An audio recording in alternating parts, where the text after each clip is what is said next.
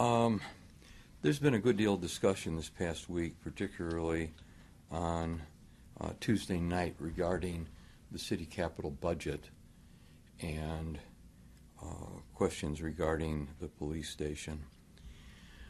The city council, led by a number of alders, including Clear, Bedar, and Cheeks, tried to shift the blame for their financial ineptness onto city staff.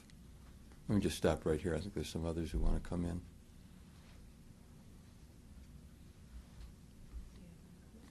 Sorry.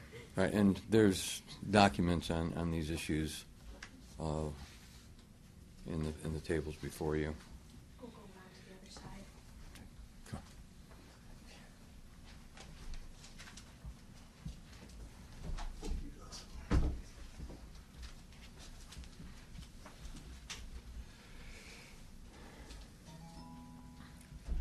There's some simple laws of physics. You can't carry 10 gallons of water in a 5-gallon bucket. You can't fit in a 2,000 square foot house on a 10 by 10 foot lot. And what we've got here is a consistent history of the city council, particularly led by these alders, who have a record of over budgeting, which is dangerous for two reasons. One, in terms of its implication to our debt service, which I've been talking about for many years now, in which they continue to exceed reasonable expectations. But secondly, it has to do with the capacity of the staff to move these projects along. As you can see, for almost a decade now, they are running about 30% overages in regards to making demands that are impossible to meet. They are, of course, trying to get out of this dilemma by blaming city staff. You saw that at Tuesday night's Board of Estimates meeting, where they grilled engineers and they laid the blame at other people's doorsteps. We've got to be real clear here as to the nature of the problem. The nature of the problem is that they are demanding more and more expenditures which are beyond the ability of the size of the staff that we've had. And when they point to this particular Midtown police station, it's just one of many projects where this has occurred, particularly since 2007, 4 years before I returned to the mayor's office. Now, there's some other things that have to be noted about this discussion. One, there is a difference between basic and essential services. Basic services are police, fire, garbage collection. Essential services are those that we need immediately.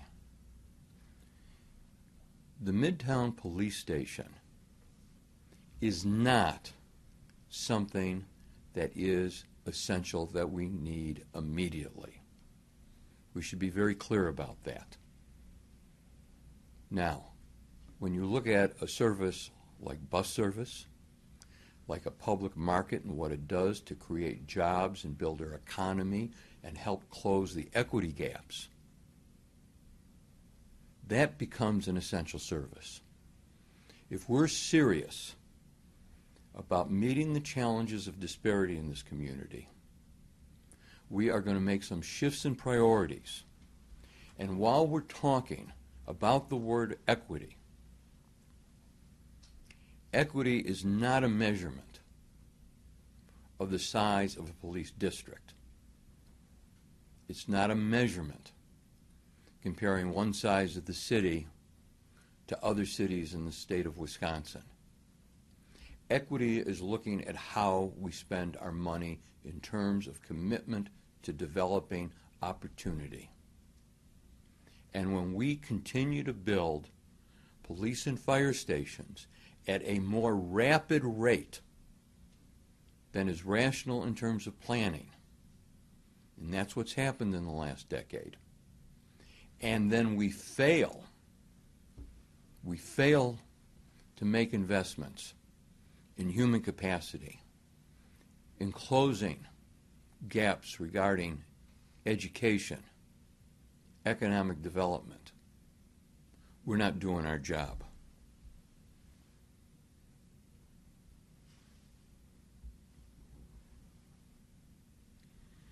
Now, this shifting of blame that we witnessed Tuesday night will undoubtedly continue as the budget process unfolds in the next 30 days. And we're going to hear a lot of clamoring and claims made about what do the people of this city want. Well, I too have been listening.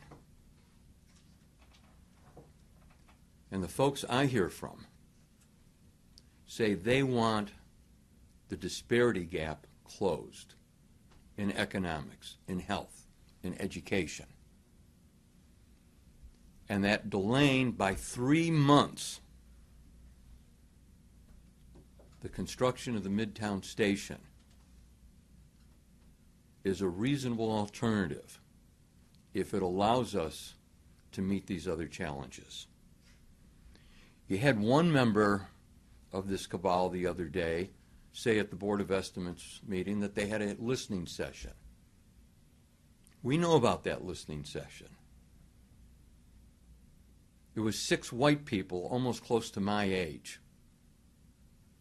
That's not representative of their districts.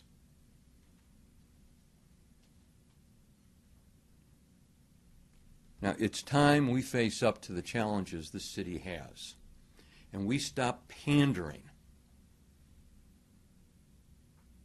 to false statements. The city's not perfect when it comes to safety. But when you start looking at our crime rate, when you start looking at violence, this is a pretty safe community. And we've got all districts of the city covered.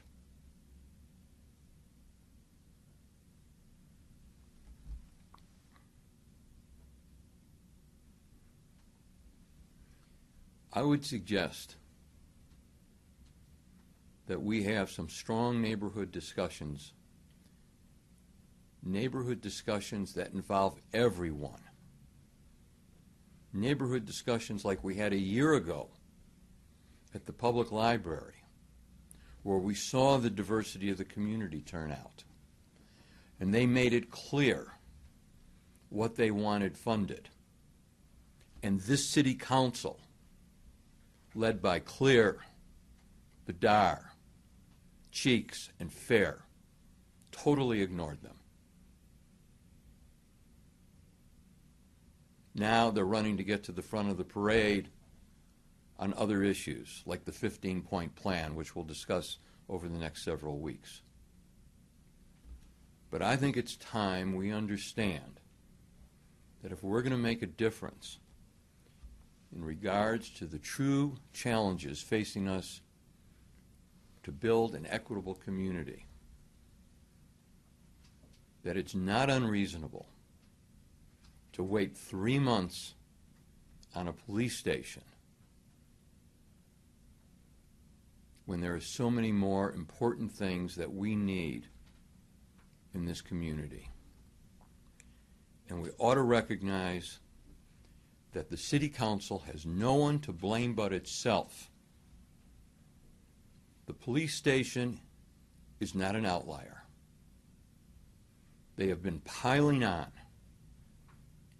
public projects with geo debt beyond our ability to fund them and beyond our ability to make them happen. The chart clearly shows this has been going on for a decade or more. I'm also thankful to the Engineering Division's response to the Council in an email that was sent out by Rob Phillips this morning explaining the delays and explaining the time consumed in regards to the Plan Commission, to the Urban Design Commission, and in the process of engaging consultants to make these projects happen. It's interesting. These are many of the complaints we get about the process established by the City Council for reviewing private sector development as well as our own. I would suggest, again, not a selective listening, but a listening to all the people of the community in terms of priorities, that we not ignore what we heard a year ago. And we have acknowledgement that Bowling City staff and berating him, as was done Tuesday night, is an unacceptable cover-up to the council's own failure to be realistic in terms of the capacity to move capital projects. Are there any questions? Can't help but Yes. notice Alder Clear is sitting here. Have you guys talked this out and just come to an impasse? Has there been discussions between you and the I've been cabal? talking to Alderman Clear about this for over 5 years. We went through this starting in 2012. I presented him with academic as well as professional documents on how to do responsible budgeting. We had a press conference on the matter in room 260 across the street. We have discussed repeatedly his inability to control himself in terms of loading up the borrowing. There's nothing left to discuss. We've got to hear from the public on this. Maybe his constituents are the ones who ought to have the discussion with him, not me.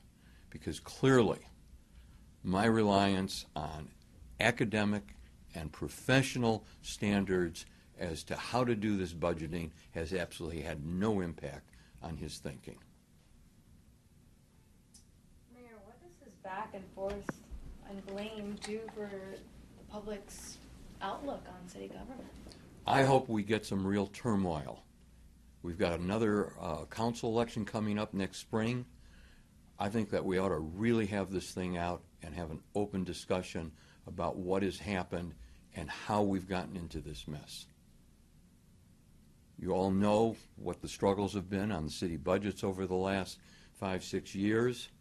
I think it's a miracle that we continue to maintain our AAA bond rating. I've done everything I can to be as responsible as possible in regards to revenues and how we make expenditures and still meet the demands of equity. And that has led to the confrontation with the city council. Unfortunately, 2 members of the council don't face candidates for re-election. I think that's part of the problem.